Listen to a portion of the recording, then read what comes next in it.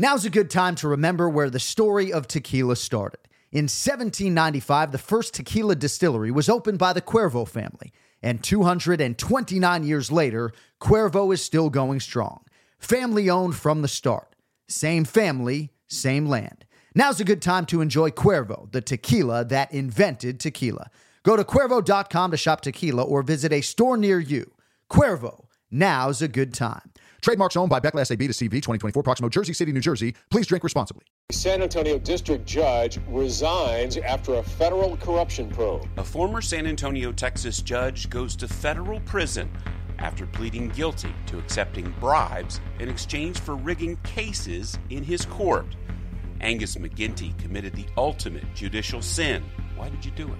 I did it because I was foolish. Listen to How to Bribe a Judge on RevolverPodcast.com, Apple Podcasts, Stitcher, or wherever you get your podcasts. The John Anik and Kenny Florian Podcast.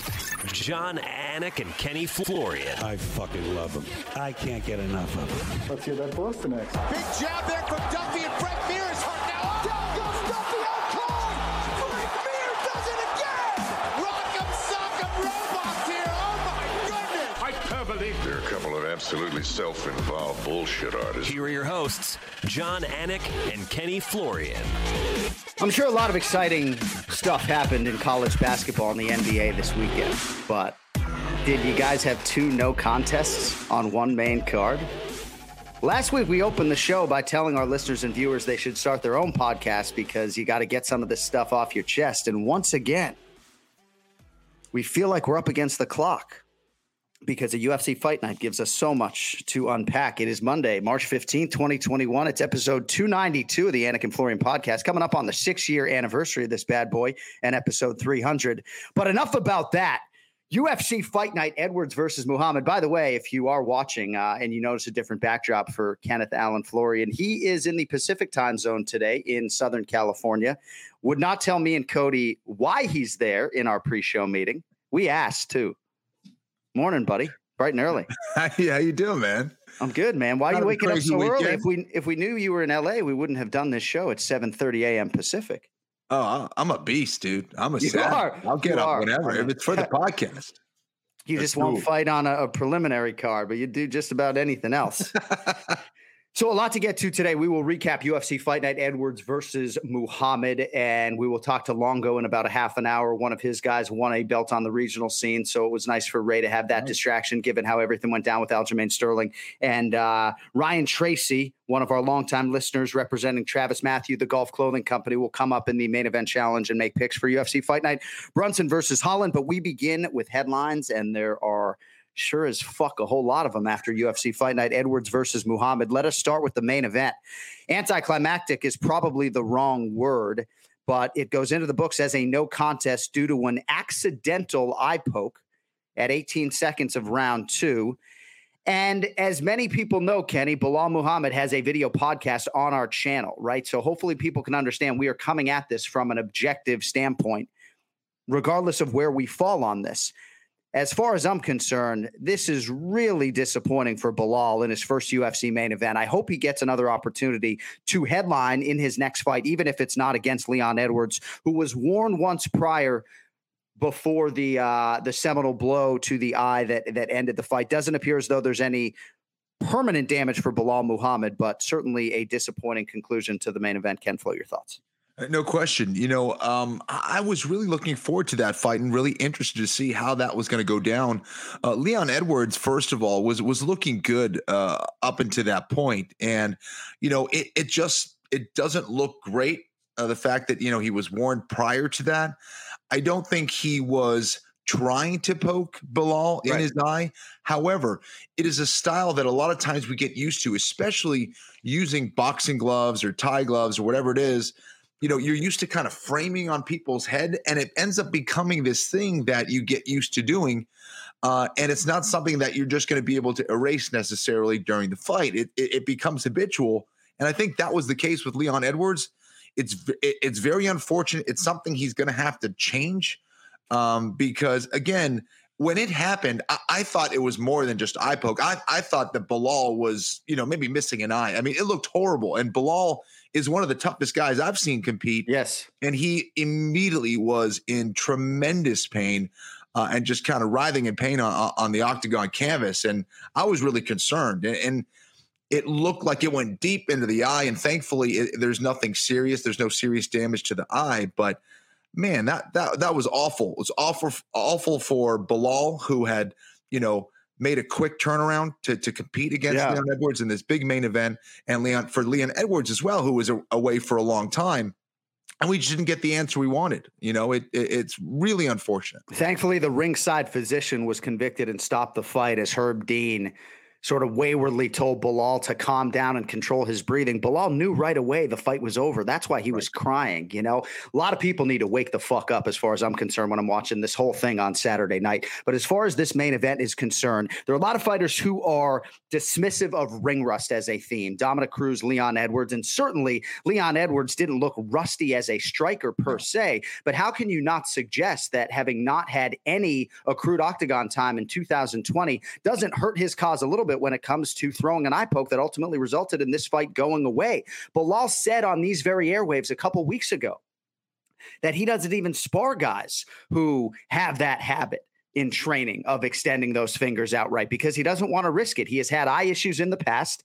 And I don't know, I just feel awful for Bilal. And I do think there's some criticism to be levied at Leon Edwards, not for the performance per se, but when you're in a cycle competing every 3 months, I think these things might happen less. That's all I'm saying.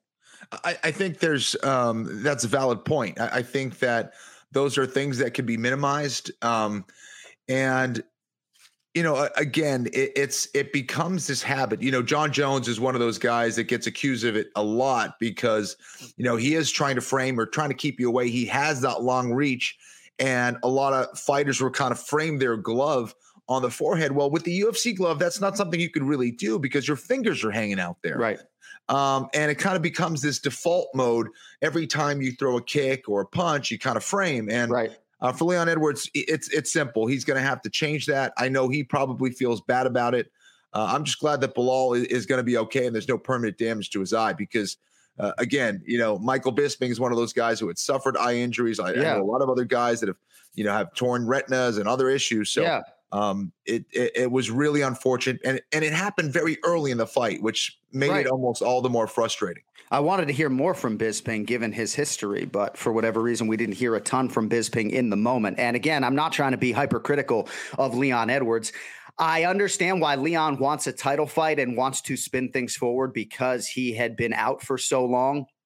But I do think if you are to be sincere in your apology, you kind of got to give Bilal a rematch, and maybe they can headline these guys on a UFC fight night in the not too distant future. Again, I have respect to Leon Edwards with the number 3 next to his name, but given the nature of this foul, regardless of what was happening in the fight up until that point, I do believe it would only be right for these guys to run it back. I hear a lot of people now suggesting other matchups for Bilal, Sean Brady, and otherwise. I would hate to see this opportunity for Bilal against a top 5 guy just go away because of a foul like this.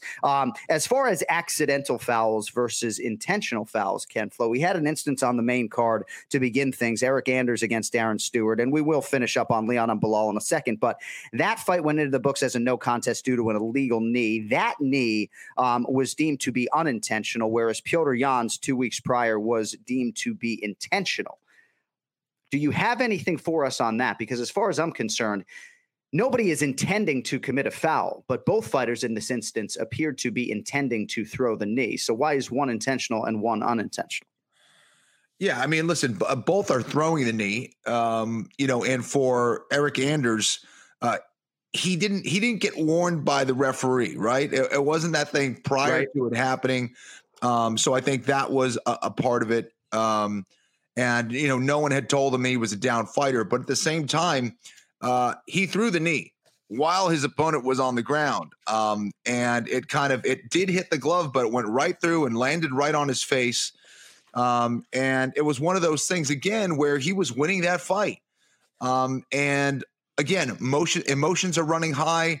You're doing well. You're doing your best to try to finish the fight. He had hurt him several times in that fight. Throws the knee, lands it to a down opponent right to his head. and the fight gets stopped, and it goes to no decision. I mean, it was a no decision, the second one of the night, a second one of the main card, just crazy situation. And again, for Eric Anders, who was winning that fight, I mean, it's a hard lesson. And I hope that for any fighter who's watching that, they're learning from both these instances. Yeah. And just awful. So Leon Edwards' foul was accidental. If an accidental foul, and I'm reading right from the ABC rules here, if an accidental foul causes an injury severe enough for the referee to stop the belt will result in either a no contest or DQ if stopped before half of the scheduled rounds plus 1 second of the fight has been completed. So obviously the round does come into play and did in this instance. And for Leon Edwards, sort of pawing the hand out there as he is throwing a kick is a lot different, I think, than a fighter throwing a knee. And I feel awful for Eric Anders, right? I mean, he looked outstanding. He was bludgeoning Darren Stewart. But again, there's just not enough consistency for me when it comes to the referees in this instance, in these instances. And I would encourage everybody to Google the Association of Boxing Commissions and Combative Sports Unified Rules of Mixed Martial Arts. And they were amended August 3rd, 2016, then again, August 1st, 2018. I always have them printed. Thankfully, we have Mark Ratner there on the broadcast, Ken Flo, to help with certain details. You know, the NFL obviously has Mike Pereira and other guys who help when it comes to the rule stuff. But I don't know, man. I don't know. I just feel awful for Bilal. I feel badly for Leon as well to have this type of result after years away. How would you like to see them proceed with Leon Edwards at this point, given the nature of this particular result? Listen, I think that you wait for Bilal to get better. I hope that he's able to make a quick recovery and be able to get back to training and prepare for another fight. But again, that's like, what, his third fight in a short time. It seems like he wants to run it back, and I would love to see it. And I think Leon Edwards, I'm sure, feels that Bilal deserves that rematch just based on what happened. So, you know, Leon was looking fantastic prior to that point. He was looking sharp. He was keeping Bilal on the outside. He was using a lot of different weapons. And then the eye poke happened. So I think it's something that should, be scheduled in the short term, assuming Bilal is good to go. And hopefully we see that again, man. I think it's a fight that makes sense, given that Bilal now is, his ranking and exactly what happened. So let's do it. Stylistically, I know a lot of people wanted to see if Bilal Muhammad could extend Leon Edwards, and we were sort of robbed of that potential reality. But you're right. Leon Edwards is an absolute monster. And if you've listened to this podcast, you know how highly we think of him and think of him as championship metal and championship material. But again, I think he needs to close this chapter and get some finality with Bilal before he moves forward. Exactly. And I think it's hard for him to move on and get that championship fight he wanted after something like that. Right. So it needs to be erased in some way, shape, or form. And I think the best way to do that is to go out there, have a fight against Bilal and get it finalized in the right way. And generally speaking, my heart goes out to all of these athletes, right? Whether it's Petr Yan or Aljamain Sterling or Leon and Bilal, they're all dealing with different things. And the fight game's crazy. That's why when I talk about prohibitive favorites and not laying minus 380, because you never know what's going to happen. And, I feel bad for Gavin Tucker. I want to talk about that fight for a second, Kempfl. I know last minute you did change your pick from Dan Ige to Gavin Tucker. And, we're all going to celebrate Dan Ige today. There's no doubt about it. I couldn't be happier for this human being to have this type of result, $50,000 bonus for the new father or new father to be, I think. But Kempfl, what were your thoughts on a fight that I thought could be the fight of the night that lasted just 22 seconds? Yeah, absolutely. Listen, you don't run head first into a guy like a Dan Ige. These are the same things that can deliver these very exciting fights can also deliver a quick knockout. Dan Ige is known for having heavy hands. This is a guy who is battle tested and proven. He ran in a direct straight line right in front of Dan Ige. Dan Ige threw a short shot right down the pipe and put him out. Just a brutal shot. So you can't trade. What fighters need to realize is it doesn't matter what you can do to another fighter. It doesn't matter if I think I'm the better striker, I'm the more technical guy. That probably was Gavin Tucker, which is probably why I switched my pickup. Yeah. He is more versatile in some ways than Dan Ige. He's more technical in some ways. But anytime you trade in the pocket with someone, you have the ability to go to sleep and get caught. And that's exactly what happened. Both of those guys just ran in the center of the octagon and just traded. For Dan Ige, it could have been him going out. But Ige landed first, Tucker's out. And I think it's a fantastic lesson for Gavin.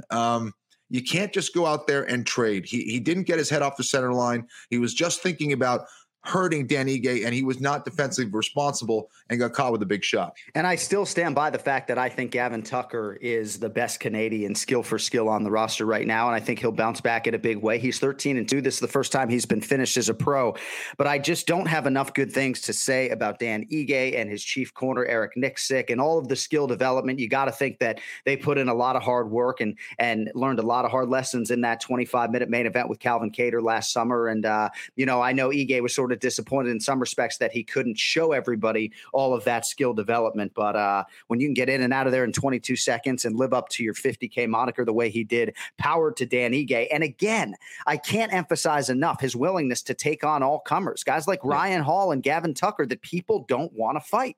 Exactly. So good on you, Dan Ige. Cash the fucking check, and I look forward to congratulating you in person in the not too distant future. And again, he's ranked at featherweight, so Dan Ige is getting a big fight next for sure. What'd you make of the co-main event, light heavyweight, Ryan Spann over Misha Serkunov? Serkunov sometimes just doesn't look like he wants to be there. Other times looks like an absolute killer. But all credit to Ryan Spann. Big back-to-back weeks for Fortis MMA with Kennedy and Zechiku, and now Ryan Spann. Yeah, listen, I'm not surprised that Spann was able to get a knockout like that. Misha Serkunov is one of those guys that, again, we talked about this prior to the fight. He's a hard guy to bet on, and he really, more than anything else, should be seeking consistency with his performances, and we just haven't seen that over the course of his UFC career. And he really is a talented guy. He can do a lot of things in the octagon. He's improved as a striker. He came in as a highly touted grappler, wrestler, submission guy, and we're getting these inconsistent performances. And it just seemed like he was getting bullied out there by Ryan Spann. Once Spann started catching him, it seemed like Spann was just all over him and never allowed Misha to get back into the fight. So excellent performance by Spann. And he's back on track, man. Excellent finish. He's a really chill guy, but if you follow Ryan Spann on Instagram, you know that there is sort of this renewed focus after the loss to Johnny Walker. But man, every time I see this guy, 205 pounds, he looks like 6'6", super long, really a guy with a lot of potential. And I also think too, and I think about this a lot on the golf course, and people may laugh, but can you walk up to the ball and be an athlete for a second and stop overthinking every little thing?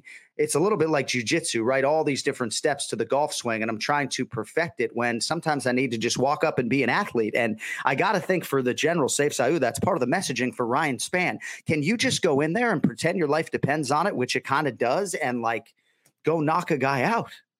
Right. Absolutely. Yeah. I think it's really easy to overthink things in the fight game. And more than anything else, one of the biggest gifts you can give yourself is just understanding that, you only focus on controlling what you can control. And, anytime you start overthinking it and thinking what could happen, what you need to do here or there, just trust that your training was enough and that you're going to go out there and compete hard. You've been in there many times. A guy like Ryan Spann is already an experienced guy, and go out there and fight the way you train. Another main card result at flyweight: Mateus Nicolau over Manel Kopp, split decision. I know Kopp was very surprised. Seemed like the commentators were, but maybe to a lesser degree. I thought this was a close fight at flyweight, and again, I'm going scoring on you today, but here is the 10-9 language, folks. A round is to be scored as a 10-9 round when a contestant wins by a close margin, where the winning fighter lands the better strikes or utilizes effective grappling during the round. So I thought there were 3 10-9 rounds, Kenny. I thought this was a close fight, and I don't know that either fighter should be too upset about the result. What'd you think of this one at flyweight? It was a close fight. At the end of the fight, it seemed like Kopp was pouring it on at the end of that third round. He was the guy who was pursuing the fight. He got off to a little bit of a late start. I thought Nicolau did a great job in that first round, was throwing a lot of different strikes. I thought he won the first. I thought Cap won the second. And once he started turning it on, it looked like Cap was going to take over and get the win. That third round, it seemed like Nicolau was successful a little bit early on, and Cap kind of did a great job at the end of the round. I thought Cap was going to get the win, but certainly a close fight. And it's not one of those things where you could say, oh, that was a robbery. It was close. I was kind of surprised. Here's the 10-8 language. A round is to be scored as a 10-8 round when a contestant wins the round by a large margin by impact, dominance, and duration of striking or grappling in a round. So it seems to me what a lot of us view as a clear 10-9. He beat that guy by a considerable margin. That's a 10-9 for the red corner. Right. It's actually supposed to be a 10-8, Right. But again, this is why I constantly am reminding myself of this language so I can try to be an effective conduit to the fans and communicator. But it's confusing. There's a lot of different layers to it, but congrats to Mateus Nicolau. I remember sitting down with him when he was 21, 22 years old, talking about UFC championship aspirations. He's got a lot of skills and had to lean on the heart and the mental toughness late. And Manel Cap, again, this is a tough one for him, right? Back-to-back UFC losses now, but again, a fighter that I think very highly of as well. And then lastly, Davey Grant, right? I mean, you gotta love this guy. Jonathan Martinez was a pretty big favorite. Factory X has a lot of talented young strikers, Ken Flo, but Davey Grant found the button, didn't miss. And, he's willing to walk through fire to get it done as usual. I love Davey Grant. Really happy for that guy. He's one of the nicest dudes in the sport. I mean, very likable. I actually met him way back in the day when I was fighting, and he was not in the UFC at that point, but he's a guy who is a student of the game. And man, has he improved his striking or what? I mean, he looked great out there. That was definitely the best I've seen him. And really had to battle back. He got hit with some big shots and was able to hang in there and show that toughness and got an awesome win, man. That knockout was absolutely brutal, man. He's a killer. So great. And you're right to sum him up as one of the game's true good guys. And we also congratulate Matthew Semmelsberger, a 16-second knockout over Jason Witt, $50,000 bonus for him. And you got to think that is life-changing for the former football player there. All right. Last thing on Belal and Leon Edwards. And again, I just feel so awful for the way this ended. Thankfully, no long-term damage seemingly for Belal. Remember the name Muhammad. Do you remember the worst eye poke that you absorbed either in training or in an actual fight? And I hope for the sake of the dude who got you in training that there was like an exit door pretty close by. You don't want to be on Ken Flo's bad side. My wife will often say, oh, it's good that you're on that person's good side.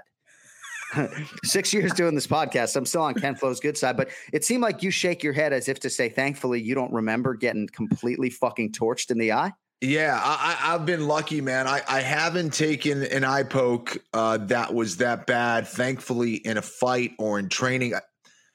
Wow. I mean, a little bit. I remember with BJ Penn a little bit. There was like kind of a thumb a little bit when he was kind of trying to uppercut me. I took a thumb to the eye when I had him on a single leg, but not horrible, thankfully. I remember taking a big shot to the nuts when I was sparring. I usually wore my tie cup, my metal cup. I forgot it. I was like, I'll just wear this plastic cup.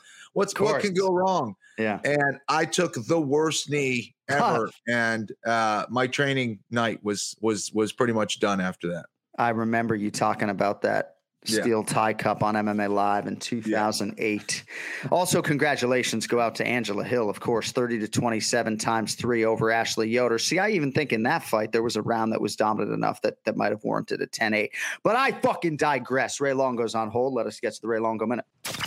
It's now time for the Ray Longo Minute. I want you to punch a hole in his fucking chest. That's what I want. The Ray Longo Minute. Starring Ray Longo. The John Anik and Kenny Florian podcast. It's taking that hair a long time to grow back. If you want to grow it back to your shoulders, it's going to take a while. Yeah. Is that the way you're starting the show out? Anything else, or are we going to let you go? I got to go. I got to call you back. Yeah, we should just cut it on that. His hair takes a long time. I think it's growing fast. This was a short hair.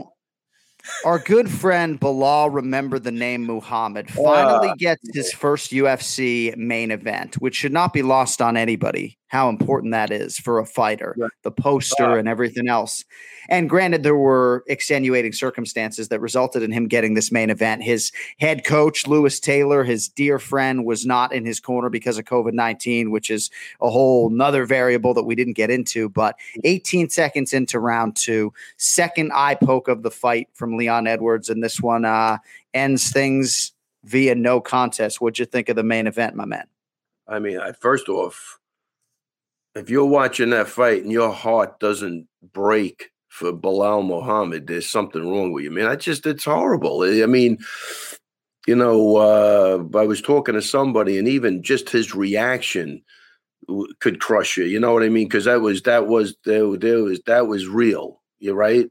So, my thing was, it's like I've been injured. Like I get injured. It's not the injury. I'm thinking of everything attached to that injury. That's what I think he was doing, was like, fuck, I finally got my shot. And he knew it was over with that eye. His eye was so bad. He knew that was over. And I think that was his reaction, was, you got to be fucking kidding me. We just got started. And again, the problem is, I don't think Leon Edwards won any fans, because he's not even, like, you got to give the guy an immediate rematch. That's right. This is the thing. Instead of even changing the rules, I think this would help everybody. Immediate rematch in the clause if it's a foul. It has to be, because that way, Edwards gets penalized anyway, right? You know what I mean? He's got to wait. If the guy gets up to a year to fight you, because he was told to keep his fingers, up. Don't point them straight ahead. Again, right. And keep your fucking hand closed. I agree. I agree. Honestly, I'm hearing shit. Boxing gloves. I'm used to. I don't give a shit. You're poking the guy in the eye. You didn't go to. You went to punch him. It was like, it was that punch kick, right? Same side. I think it's a range finder, right? Right. Pawn hand, whatever you're doing. I mean, I don't know, man, but that was hard. And then, I don't even know. Like, I didn't even hear the guy ask him, I hope his eye's okay. No, I did think he apologized, Kenny, but I just feel like he wants to move on, though, John. He's not saying, let's rerun it. Well, Kenny, I feel like because Leon Edwards is not in this active competing schedule and he missed over a year, that he's like, hey, man, I got to spin this thing forward. But I think we're all in agreement that they need to run this thing back as soon as possible. Well, the fair thing is to run it back, and same thing with Aljo and Jan. I mean, what a crazy, run it back, period. Well, and that's why Aljo did himself no favors, even though we all know him and we know it was innocuous. Yeah. But going down any sort of Cejudo path, when Aljo knows in his heart that he's running it back with Petr Yan. So even though he was having a little bit fun with that narrative, that opened him up to another avalanche of criticism, because not unlike Leon Edwards, people thought Aljo was trying to spin it forward without a rematch. Right. Well, but I'm telling you, first off, Aljo's, the guy is, I love him. He's fucking crazy. But he never, like, in any conversation I had with him, there was never a conversation other than the rematch with Petr Yan. Of course. It's still as of, there. So, yeah, the guy, listen, this is the problem with social media. So look, he could have went that route with Cejudo and go, you know what? Okay, I got an opportunity. Like, I'm sure Chael Sonnen's advice would be, this is the perfect scene. He's the heel. Be the heel. Right. He'll go that route. And Aljo probably could have did that and drove 30 million people insane based on the shit I was getting. Yeah. So, I don't know. But that was never even brought up or thought of. So Cejudo, he's not even active. What sense does that even make? Yeah. Yeah, so that's the guy he calls out, a guy that retired, and everybody's going crazy, right? What is that? Right. No, you're right, man. Social media is. But he was. But you're right, though. So that did him obviously, it did him no harm, or it really helped him, because he just added another million pay-per-view buys. I don't know. Well, right. Then there's that. No, I know. It's social media is such an inconvenient truth. I mean, I'm just outside trying to smoke a joint this weekend. I come back to 35 tweets saying, hey, you need to learn the rules. It's like, bitch, I ain't even fucking working right now. Okay, I'm home. The rules to what? How to light a joint up? What rules are we? Yeah, right. I could have used a little help with that, but no. Were you in your neighbor's backyard? Is that the rules he's talking about? Yeah, we're talking about like illegal knees and stuff because we were talking about Eric Anders. I wasn't watching that fight live, so I didn't understand what people were talking about in terms of that illegal knee. Did you see that, by the way, Eric Anders and Darren Stewart? Yeah. No. Can you explain to me why that knee is unintentional, but Piotr Jan's was intentional? I can't explain it. Okay. All right. Because I know I put Kenful on the spot earlier. Yeah. No, I'll tell you one thing. It was a lead knee, so it wasn't as hard for sure. Like he didn't launch him. Like, so I think it was more of a reaction only because it was first off, I'm grabbing for straws. Yeah, right. I like Eric Anders, so I don't take. We know he's not a dirty fighter. Not at all. You know, but I don't know. No, I love Eric Anders. He was in the best shape of his life. I'm excited to see this Eric Anders version 2.0. And look what he was doing as a plus 160 underdog. He looked good against Darren Stewart, but he intended to throw the knee, period. He intended to throw it. Yeah, and I think I'm really flip-flopping. I think his only defense, Kenny, is to say he was aiming for his hand, and his hand was covering his head. There you go. Exactly. That's where I'm at. The old hand strike with the knee. Exactly. Listen, guys, I've been saying this for years. It's a fucking kangaroo court. If you think it isn't, with all of the things that have definitely you're out of your mind, Yeah. And we could always go to the resident expert. What did McCarthy say about that? Anybody hear anything on that? I did not. I'm sure he's got an answer. But again, the inconsistencies. He saw a lot of eye injuries. He thought Bilal Muhammad was faking it. He should have. Well, I mean, it's like it's unbelievable. That's a joke, obviously, because I know I'll be getting attacked later. But no, the inconsistencies, the indecision. I want a referee to come down and look at Bilal Muhammad and to have the conviction and the balls to just call the fight right then and there. Thankfully, the doctor came in and was like, yeah, this thing's over. But there seems to be this sensitivity, whether it's the main event or a title's on the line or whatever. There are a lot of referees and doctors that aren't thinking about anything but fighter safety. And they go in and they make the right decision right away. Yeah, look, you want to get the job done right. First off, the ref, I think, should be taken completely out because the refs are more driven by popular demand, right? Yes. Nobody wants to look like a big guy. Doctors don't give a fuck, man. I agree. They'll stop that fucking fight. They're always going to err on the side of caution. I'm going to tell you, if a doctor tells you could continue, I'm going to say you could continue. You can continue because they're never going to do that. They're always going to stop that fight. They have to. They have to play it safe. Whereas the refs, they don't want to look bad. The fans are booed. Who knows if that's the case? But they're subject more to that than the doctors are. So I would take the refs completely out of it because what happens after a while, and if you listen to these guys, they think they are doctors. I've seen that. That makes them better than the doctors. I mean, I also think there's that fear that they don't want to, be the guy that stopped the fight, and now the UFC is kind of angry at them when their primary concern is for the fighter. And it's like you ask Bilal if he can see, and Bilal says he can't see anything out of that eye, or if a fighter says I'm seeing double, or I'm in tremendous pain. It feels like my eye dropped out, and they're like, I'm going to give him another 10 seconds to see if he calms down. It feels better. You're like, dude, it's not happening. Okay. It's not going to happen that day or probably the next day. The fight's done. If a fighter says they can't see out of that eye, it's done. He's not fighting with one eye. Kenny, I'm going to make it's even worse. And if I'm wrong on this, attack me. I mean, I guess I'm used to that at this point, but so when Vellante was in Jersey, right? He gets poked in the eye. So this let me tell you, think of this logic. Vellante gets poked in the eye, right? The ref at the time goes, can you see? Vellante goes, no.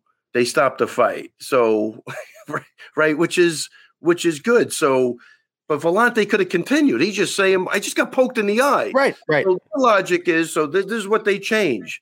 As the ref, and I might be wrong on this, but so they tell the refs from now on, you don't ask the guy if he could see, because of course he can't see. So this is how concerned they are with you. Don't ask him if he could see. Right. Just ask him how he feels. And then, we bring the doctor in and let him look at it because nobody gives a fuck. Right. You can't see. You just got a thumb in the fucking eye. Right. No matter what. Who could see? What we should do is just before fighters get out there and whatever it is, we poke them in the eye. We do the old, the Three Stooges eye poke. Right. And then we hit them over the head with a baseball bat and we just have them fight. It's because we don't give a shit about the fighters. Yeah. Well, I mean, so that's it. So we don't, from now on, guys, don't ask the guy if he could see because we're obligated to stop the fight. God forbid. We're obligated to stop the fight. Well, and I said it last week. I mean, and this shit, they'll just, I don't know. I find it insane, but and I said last week they opened Aljamain Sterling up to unnecessary criticism because there was all this time that expired. And I know largely you like the way I think it was Mark Smith handled that situation, but there were 4 minutes that elapsed in my mind that the fight should have been stopped prior. And again, I'm reading right from the rules here, Ray, intentional fouls. If an intentional foul causes an injury and the bout is allowed to continue, the referee shall notify the authorities and deduct 2 points from the fighter who caused the foul. And then, of course, Petr Yan probably would have just, finished things from there and the 2 points wouldn't have mattered. But it would have been 2 points. We did suggest that on broadcast. Not one, would have been 2. Yeah. 2 points would okay, but what if the guy can't continue though? Well, that's the point. Is that right? You stop the fight then and there. Right. No, they did the right thing in that instance. My point with Mark Smith, because I don't know what honestly what the correct. You got to follow whatever protocol they have or whatever the rules are. My point was he showed a lot of compassion. That was what my thing. He was concerned. Great referee, great human being. And I'm going on that. I'll go with, there's no right way to do wrong and there's no wrong way to do right. I mean, that guy felt for Aljo. He was compassionate. Whether he took an extra 2 or 3 minutes, I think based on what I saw after the fight, he took those 2 or 3 minutes with Aljo's best interest in I think it was right and wrong. That's all I'm saying. I thought the guy that's what I saw. Not an arrogant guy that it's my way or the highway or 100% agree. That's what I'm saying. That's the difference. That's all. I guess I just see him sort of writhing in pain. The bout can't continue. Is Aljo miraculously in 2 minutes going to say, you know what? I'm starting to gain some clarity. Let me get back to my feet and say, I don't know. I just felt like it was an eventuality. So yeah, my point, even with the faking, no matter what, everybody's agreeing it was a hard knee. I don't think anybody disagrees with that. Yeah. So obviously you're compromised. You have to be. That's, a fight-ending blow in a normal situation, right? Yeah. So where do we get to the faking part, though? That's what I don't even care. He should fake. Who gives a shit? Well, right. What are you talking about? The guy just had his head blasted off. You want to say he was faking? Faking what? The degree of how bad he was hurt? When nobody's turning to the other guy and going, what the fuck would possess you to knee a guy like that? You know what I mean? That's what people need to kind of realize is I think kind of the best way to think about it is thinking in terms of what is intentional. It's almost like if I'm going in to hit someone and I kind of skim my head off of somebody and we collide heads, that's an unintentional headbutt. Yeah. But if I make the motion with my head to purposely headbutt another dude, that's an intentional headbutt. If I purposely am trying to knee someone, that's an intentional knee. I meant to knee. It hit the guy's head. That's an intentional knee. And it's unfortunate, but I don't know. It's crazy. I think a lot of fighters hopefully are learning from this. So the only way Aljo could have won in that situation is if he would have had bleeding on the brain and he was in a fucking coma. I don't know. That's it. Oh yeah, I guess that means, I've seen guys, look, I've seen a million concussions myself. You know what I mean? And there's different, I guess there is, you're going to go to the hospital. They're going to release you 99%. Yes. It's very rare that, you have blood on the brain. If that happens, we got a totally different situation. So to even say, he was released from the hospital and he's fine. Yeah, everybody is. So true. I've been to the hospital 3 times with concussions. Twice I was scanned and released. Yeah. And then one time they actually let me go without even doing any sort of scan. So. Right. So, I mean, that's the point. Of course you're okay. It's a precaution, but it's not taking away that you got blasted. Yeah. You know what I mean? And we send Aljo back in there and he takes another one of those knees. What do you think the second impact is going to do on top of the first Right. attack. You're right. I mean, affect his ability to be a father, maybe. That's what I say. Yeah, fucking faking. Like faking what? Right. What did he fake? Yeah. He wasn't as wobbly as he should have been, or he didn't start talking about what he did last summer when they were asking him the questions because he was completely out of it. I've seen everything. Look, normally guys, they get concussed. They'll ask me the same question 20 times in a row. Was it that? And those guys, I'm calling the ambulance for. Again, I've seen a million things. I saw a guy get dropped in the gym, right? Big guy. The guy dropped in the gym. I go, "You all right?" He goes, "I'm 6 years old and I'm on a farm." The guy never left Queens in his life, right? So I'm like, "Oh, he's fucking." I leave him. I think he's joking because we have a right. And then luckily there was a. She goes, "The guy's not kidding." Yeah. He's out. So we have to drive him home. Right. Read him the concussion protocol to his wife. Guy never even went to the hospital. Yeah. He was okay. Right. You see what I'm saying? Like some of this shit is because look, obvious. I get mad when people that know this shit don't fucking their comments. They want a narrative. They want to get out there and they're gonna that's the flow. Just like politics, you're gonna flow in that direction, right? But they know what the deal is. A lot of people get concussed, and a lot of people are fine the next day. That guy came back to the gym and was laughing when I told him that. But does he remember it? No, he was concussed. But some guys get blasted and they're just shooken up. Yeah. You still send them. I don't know. Whatever. Old McDonald had a farm. All right, we got 60 seconds. We'll get you out of here on this. Oh, man. This is it. Pumi Nakuda. Come on, man. CFFC flyweight champion coming to an octagon near you in all likelihood. How about Pumi, man? I've been kind of tracking this kid from afar a little bit. Our producer, Cody Merrow's a big fan, and some nice shiny gold for Team Sarah Longo. What can you tell us about Pumi's regional title victory, my man? I'll tell you what, Pumi saved the day for me because he loses that fight. I'm on this. I'm on this show saying I'm done. I'm quitting. But what a breath of fresh air this kid is, man. He worked his ass off. If everybody worked as hard as Pumi, they'd get the same results. That's what I'm going to say. He works his fucking ass off. And I'm going to tell you a funny story. In the third round, like he's dominating the fight, right? In the third round, he gets kicked in the balls bad, and he's down. And I'm like, fuck my life, man. So what do I got to go? I start screaming, take the no, they'll DQ you. You'll get the belt. Stay down. No, I'm only joking. I know that's what all the I know that's what all the haters want to hear. But in my head, I'm going, holy shit, they're going to DQ this guy, and Pumi's. I mean, it'll be 2 in a week. It's just hard, right? But he got up and obviously finished the fight, unanimous decision. But the kid told me, he goes, dude, that changed the fight. I mean, I was hurt. Like, people don't get it. You get kicked in the balls and you continue. Okay, so you must be fine. Some guys are going to go through it, but you're not the same guy you were before that kick in the balls. Yeah. Right? No, I only wish that for those people who are sitting on their couch thinking that a fighter is not tough enough. It's like, do you have a child around who can kick in the fucking balls? Have them come over and do it. And see if you can then fight another man for another 10 minutes if need be. And then, John, we're all evolving, right? With all the info we have on CTE. Look, man, I come from a place where you got dropped in the gym, you're sparring the next day.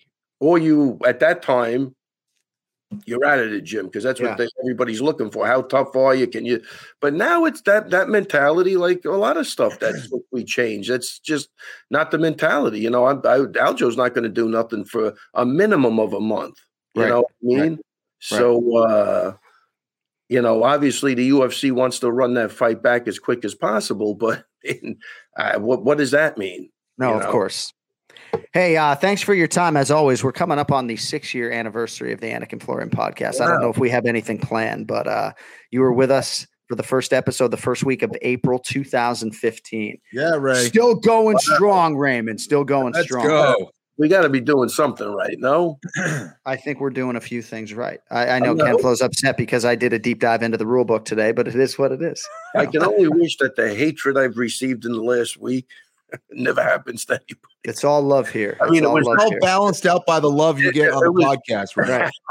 What a rough week this was. I tell you, if I could get by this, I'll be good to go. Hey, another 10 years of hitting mitts, and that initiative begins in earnest here in 15 minutes. So have a good private, and we'll talk to you next Monday, if not sooner, my brother. All right, guys, and please send my my love to Bilal, man. I hope his eyes all right, and I hope if the world is right, he gets an immediate rematch with that guy. Yeah, with you. We will. Thank you, Ray. So, man, I'll talk to you.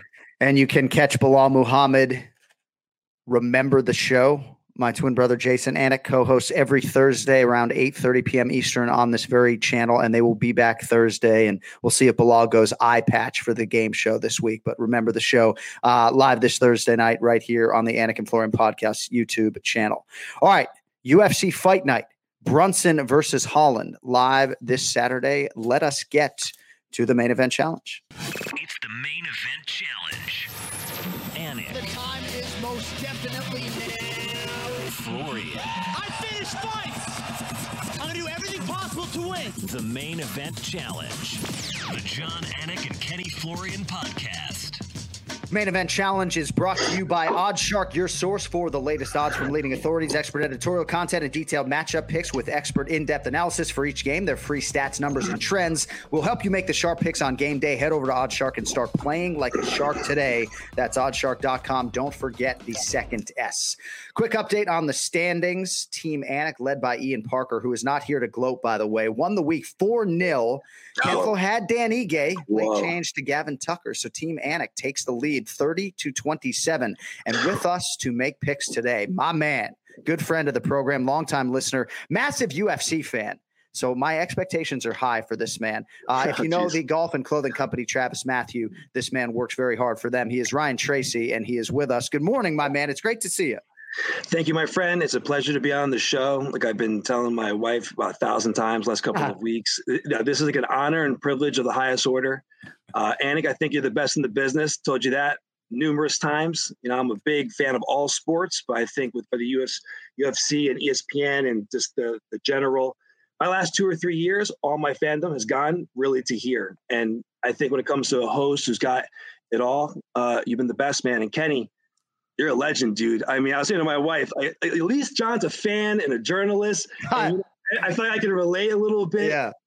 Like, I don't deserve, like, I bow, man. I don't deserve fights with the great Kenny Florian, dude. Not only what you've done in the octagon, but around the game and all of the teaching you've done, all the material and what have you. You're my competition this week, so I hope you have a shit week. Obviously, I hope you lose here, but thanks for having me on. It's a pleasure. Ryan, you're the man, and I know you're much younger than we are. So, like, Kenny retired October of 2011. He actually retired December of 2011, but his last fight was against Jose Aldo, October of 2011. When would you say you became the avid diehard fan that you are now? Like, were you watching him fight Jose Aldo in 2011? Probably not. No, I caught up on it, though, over the last couple of weeks. Yeah. So I've been digging back in the books. But, you know, what's funny is, you know, my grandmother's 94, and this week I was over with her, going through her stuff. She's kind of getting things out, and her and I were laughing because I was telling her that she had no idea what I was talking about, of course. But I'm jumping on the podcast, and we rented UFC like 1 back from Blockbuster when I stayed with her when I was like however old, 6, 7 or whatever, and watched it where he had no gloves, and the one guy was like 300 pounds, and the other guy had no gloves, right? And he got on top of him. And we were laughing about that to where the sport is now. It's not as ESPN, how huge it was. And she's like, yeah, I watched the fight night the other night. She didn't say that, but you know, right. It's amazing. Yeah. So I've always been a fan, but really it's been since I had last 3 or 4 years. I think the whole trajectory with ESPN and the storylines, how much coverage there is, and just around the game, you guys, and so many great podcasts to watch during the week while I'm working. I can listen to stuff. And, right. But I've the last couple of weeks went back and watched all the Ken Flo memories, man. And and Kenny, I was thinking the only, BJ was coming off of that loss to GSP, right? When he fought you. Yeah. I mean, that's like the most dangerous BJ Penn in the world's history, right? Like who would want to face coming down a weight class, right? And I mean, and that's the only guy who's ever submitted you, I think, ever. Yeah. So, hey, listen, man. Funny you say that. It's so funny you say that, RT, because, dude, he fought the fucking best version of BJ. Like, why did Ken Flo have to fight the BJ that was in the shape of his life? Like, couldn't he have fought, like, lazy, soft BJ, you know? That was Super Saiyan BJ Penn, Ken Flo. So, hey, man, everyone's going to get the bag taken from that guy. All right, we got 4 picks to make today. It's UFC Fight Night, Brunson versus Holland. And the first fight, this is handpicked by me because it's a prelim fight. It's not even the featured prelim, but I think the stakes are significant. In the lightweight division, Grant Dawson minus 200, Leonardo Santos plus 170. So Ken Flo, I'm going to take you back to June 8th, 2013. You and I called Leo Santos' UFC debut. It was on the equator in Fortaleza, Brazil. To this day, hottest broadcast environment that I have ever been in. And he hasn't lost throughout this entire time. It's incredible, right, Ryan? 13 fight unbeaten streak. He's 7-0-1 in the UFC. So injuries, inactivity have been a part of the story. What are your thoughts on Leo Santos in this spot here against Grant Dawson? Leo Santos, what a story. Like you're saying, someone's got to contact his management. Either he wants to fight once a year or once every couple of years and just hang out in Brazil and come back. Because I know he trains, right? And he's also a cornerman. He's been corner before. But if you look at his record, it's like, why is this guy not fighting for a belt or contending in the title, picture as far as his name? Hasn't lost, had one draw, I think, since 2009. Crazy. And if you do like the video research on him, he has a flying armbar on GSP. You guys know that? In the ADCC. So, I mean, as far as a guy who's not afraid to go on the ground and compete, he hasn't lost for all these years. I really like him in this fight just because until you see him lose, I know he had a really rough go in the last fight because he took a couple of it was almost a disqualification because on points because he took 2 low blows. He also took a shot to the head and the knee all in one fight. But Grant Dawson, man, I'm a Grant Dawson fan, and I think him bumping up a weight class here, right, is a super smart move for him. He's had weight on the last fight issues. I know you had a couple different things, but he's also in the corner, works with Krause. I think that guys who have a chip on their shoulder are dangerous. And he's coming up a weight class and wants to prove himself. It's a very good fight. I'm glad you called it out. I wasn't prepping for it immediately. I feel like Leo Santos should really win this fight as far as you're looking at history. But I'm going to pick Grant Dawson to come in and really take it. I don't know where, but I think that he's going to come in and be really excited about being in the weight class and have something to prove. And it's going to be a tough night out, though. 16-1 overall for Grant Dawson. Ken Flo, he's 4-0 in the UFC, 2-1 favorite here. He's won 7 in a row. Hopefully he's up 155 pounds for good. We gave him our rookie of the year, or at least I did on this show, Kenny, in 2019. Chips to the center of the table on Grant Dawson, and I think now he has found the right weight class. But Leo Santos obviously has a lot of different skills. You don't necessarily know which version you're going to get because of some of the inactivity. What do you make of this one kid at 155 pounds? This is an interesting fight. I think Grant Dawson has some of the best takedowns I've seen in a long time. Really puts it together very well. I see his biggest weakness being on the feet. I don't think he's the most precise or technical striker, but he is dangerous, and he does a great job of setting up his takedowns. And on the ground, that's where he does his best work in my mind. He has excellent ground and pound, good positioning, excellent setups to his submissions.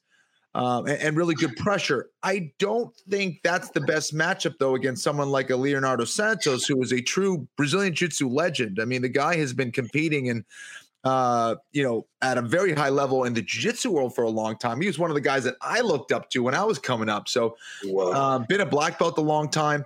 He also has improved his striking significantly since we called his first fight back in 2013. I think he has sharp hands. I think he has excellent kicks.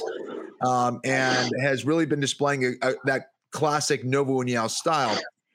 I like him in this fight. I think, he's a little bit older. He's at the end of his career here a little bit. But I do think he matches up well, and I think he gets the win here against Dawson. I don't think it's going to be easy. I do think Dawson is a guy to watch, but I like Santos here.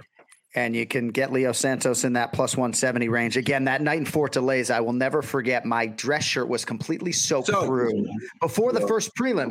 And so our late producer, Bruce Connell, was like, yeah, you got to get your backup shirt. And it's like, bro, I don't bring like a second dress shirt to the show. This is what you're getting. All right, at heavyweight, boys, Tai Tuivasa, minus 245, Dontel Mays, plus 205.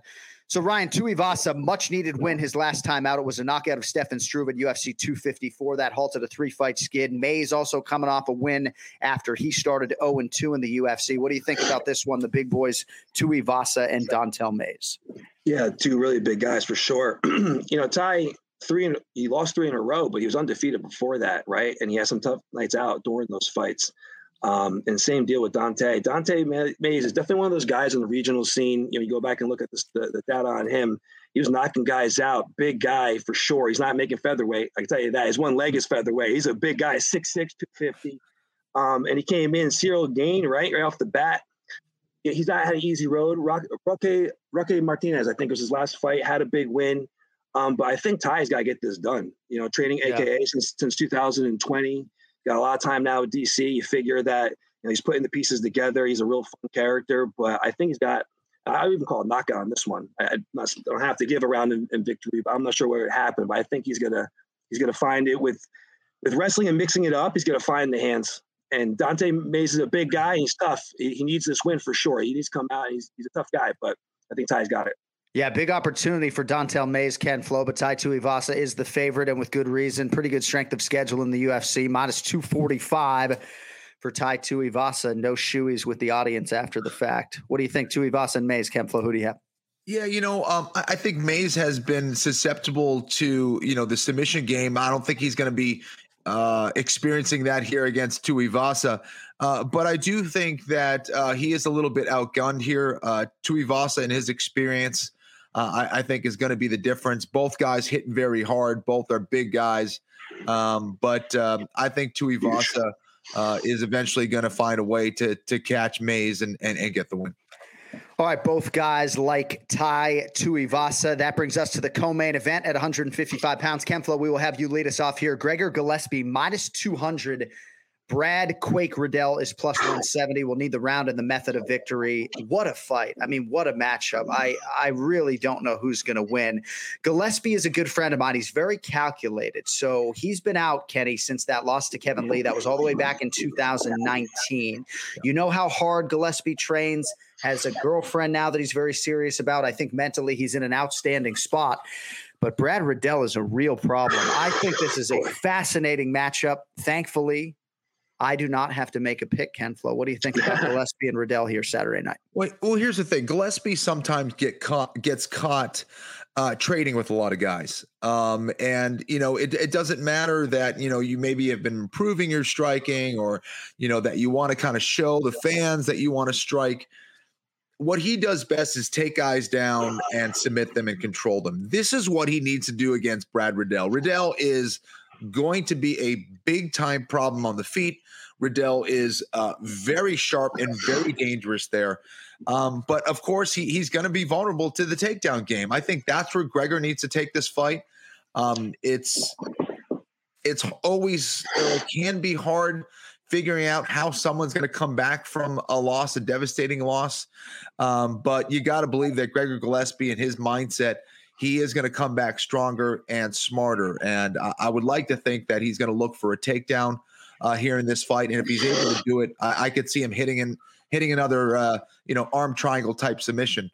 So I'm going to go with Gillespie here. I think he gets it done in round one. Round one, Gregor Gillespie, you're going submission there, yes? Submission, yeah. So, Ryan, on the other side, we have Brad Riddell. He's 9-1 overall, 3-0 in the UFC. And I found myself next to him on a treadmill in Las Vegas several months ago. And a lot of the Kiwis and the Aussies have had some tricky navigations as far as returning to their homeland. So Brad Riddell had a big win on Fight Island. And I remember being in Vegas with him like 3 weeks after he won the fight. We're on the treadmill. I'm like, when are you going home? He's like, oh, I got another 5 weeks in the States. So I don't submit that to you for any other reason except that these guys have had a lot of challenges that have been underreported. And I think stylistically, this is a huge challenge for Riddell, but obviously there's tremendous upside if he can beat a guy like Gregor Gillespie. Rye, what do you think about the co-main and who wins it? Yeah, this is a really great fight, and they're both super tough. I mean, Brad Riddell broke the orbital bone. The last guy that he fought, his left hook is nasty at all times. You have to look for it. Anyone who's training with Eugene and those guys obviously are going to have a really good game plan. They picked the matchup. They agreed to it. So they must finally a hole somewhere with Gregor. Right. The last knockout that he got, Gillespie, we're talking right pre-fight about, or even here in the broadcast about, BJ Penn and Super Saiyan version versus Kenny. Well, Kevin Lee, that's what's capable. Kevin Lee can do that to anybody when he's firing at all cylinders. And Gregor Gillespie got it that night. I mean, that's a dangerous guy coming in. And Kevin Lee took a risk fighting Gregor Gillespie. He's undefeated. No doubt. That was almost 9 months ago, though. So taking all that time to recover, it sounds like, John, that's good insight that you know him so well, that, him having that kind of base with his personal life and training and taking the time to heal, he's going to be really dangerous. I do believe he's going to keep it to the ground, be really smart and smother him. I do have arm triangle as well, and I'm thinking it's going to be later, though. Browardell's tough to get out early. I think it's going to be third round. He'll have to be tired. Very interesting stuff. All right, main event, we will lead with you, Ryan Tracy. Kevin Holland, minus 170. Derek Brunson, plus 150. So Brunson, still a dark horse for me in this division. He's won 3 in a row. That includes a main event knockout of the previously undefeated Edmund Shabazian. That was last August. Holland, as is well documented, 5-0 in 2020. That came after a late 2019 loss to Brendan Allen. Brunson, Holland, high stakes here, Ryan, at 185 pounds. Who do you have and how do they get it done?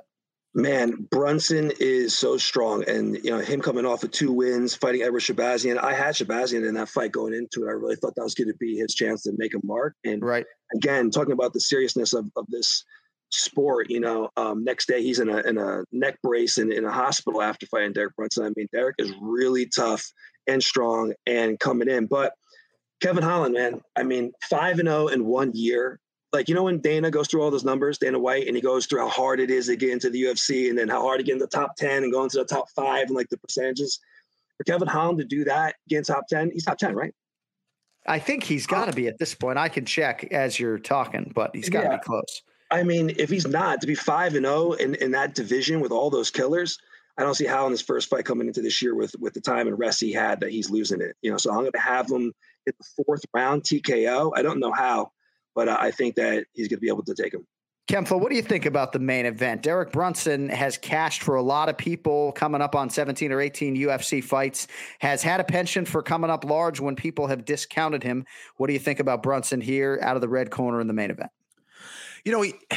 For better or worse, Derek Brunson has kind of become that measuring stick for that division, right? And I agree with you. I think that when you underestimate Derek Brunson, that's when he's most dangerous. I think that he sees a great opportunity by being a part of this main event and gaining some more fans and kind of proving that he is one of the top in the division. However, he's going against a guy in Kevin Holland who has a lot of momentum right now, who has been extremely active and who is dangerous on all fronts. He's, maybe his wrestling might be the weakest part of his game, but he's pretty good there too. This guy's got submissions. He's a good striker. He's got the reach. He knows how to use it. He's great at keeping guys on the outside. And I think he's very aware of his vulnerabilities as well. So I think Kevin's a smart fighter. And I like him in this fight. I think he gets it done. I think he wins. I'll go with TKO round 3. And I think if he's able to get by a very tough Derek Brunson, I think he's a guy who could maybe be fighting for the belt later this year or next year. Yeah. The middleweight division is not cleaned out with respect to the undisputed champion Israel Adesanya, and certainly whoever emerges this weekend is going to have a lot to say about that. Ryan Tracy from Travis Matthew, if you notice my loud and proud M right here. For all of the things that we don't like about social media, it allows me to connect with somebody like you. I know we've been friends for about a year, but finally seeing your mug today was good for the first time. So at Travis Matthew on Instagram, if you want to check out the gear. But Ryan Tracy, great to see you, man. We appreciate the support, and hopefully this makes this fight night a little bit more enjoyable for you this weekend, knowing that you 100%. Went head to head with the great Ken Flo. Thank you both so much for the opportunity. Thanks, Kenny. Thanks, Ryan. Ryan Tracy with us for the main event challenge this week. All right, we'll see what happens this weekend. UFC Fight Night, Brunson versus Holland. Will we get a no contest on the main card? Will there be a foul that we're talking about? But I will say, just sort of in putting a bow on things, as far as the scoring and the judging and the officiating, it seems like we end up talking about these things on a almost weekly basis. And it kind of is what it is. And, I try to walk that line where it's still, being honest and critical, but not, being too offensively so. But I am a fan at my core, and I print this and I bring it with me to every show. That doesn't mean I've mastered all of this. So I know there are a lot of people out there that want to levy criticism at broadcasters or people out there. And as someone who wasn't even a part of the show, I'm just saying that we are all trying to learn as best we can and inform and make this sport, as good as it can be. So hopefully today's podcast was an exercise and a step in the right direction. That's all.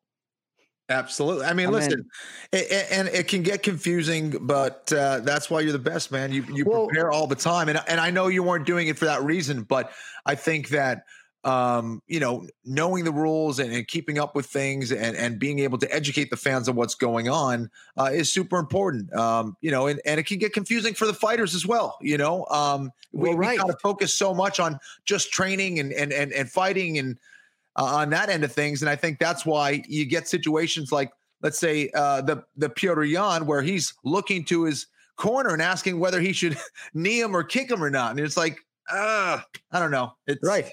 Yeah. Well, and again, in diving in this morning, I found out that it was 2 points definitively and not one if Sterling and Yan was to have continued. It also says here, biting in any form is illegal, Ken Flo. You also can't spit on your opponent. Come on. So, all right, that's going to do it for today. Thanks to Ryan Tracy for stepping up on the main event challenge. We will be back with more selections next week, of course, for UFC 260, Miocic versus Ngannou 2. Thanks to Ray Longo and, of course, our executive producer, Cody Merrow, truly the lifeblood of this show. Don't forget, merchandise is available, AnikFlorianPodcast.com. Promo code AF10 to get 10% off of your order. Also, Florian15, I think, for 15% off if you're listening. Sorry, Cody. I love you. Also, don't forget Ken Flo's YouTube channel for guys like me that want to just dive into jiu-jitsu 24/7, 365. We will talk to you next Monday, if not sooner. Until then, for Ken Flo, I'm John Anik. Don't text and drive. And again, if you want to put your mask above your nose, we can actually go wheels up. Otherwise, you're going to have to deboard the jet plane. I got to get out of here. Yo, later. Thanks for listening. Thanks for watching. We'll talk to you next week.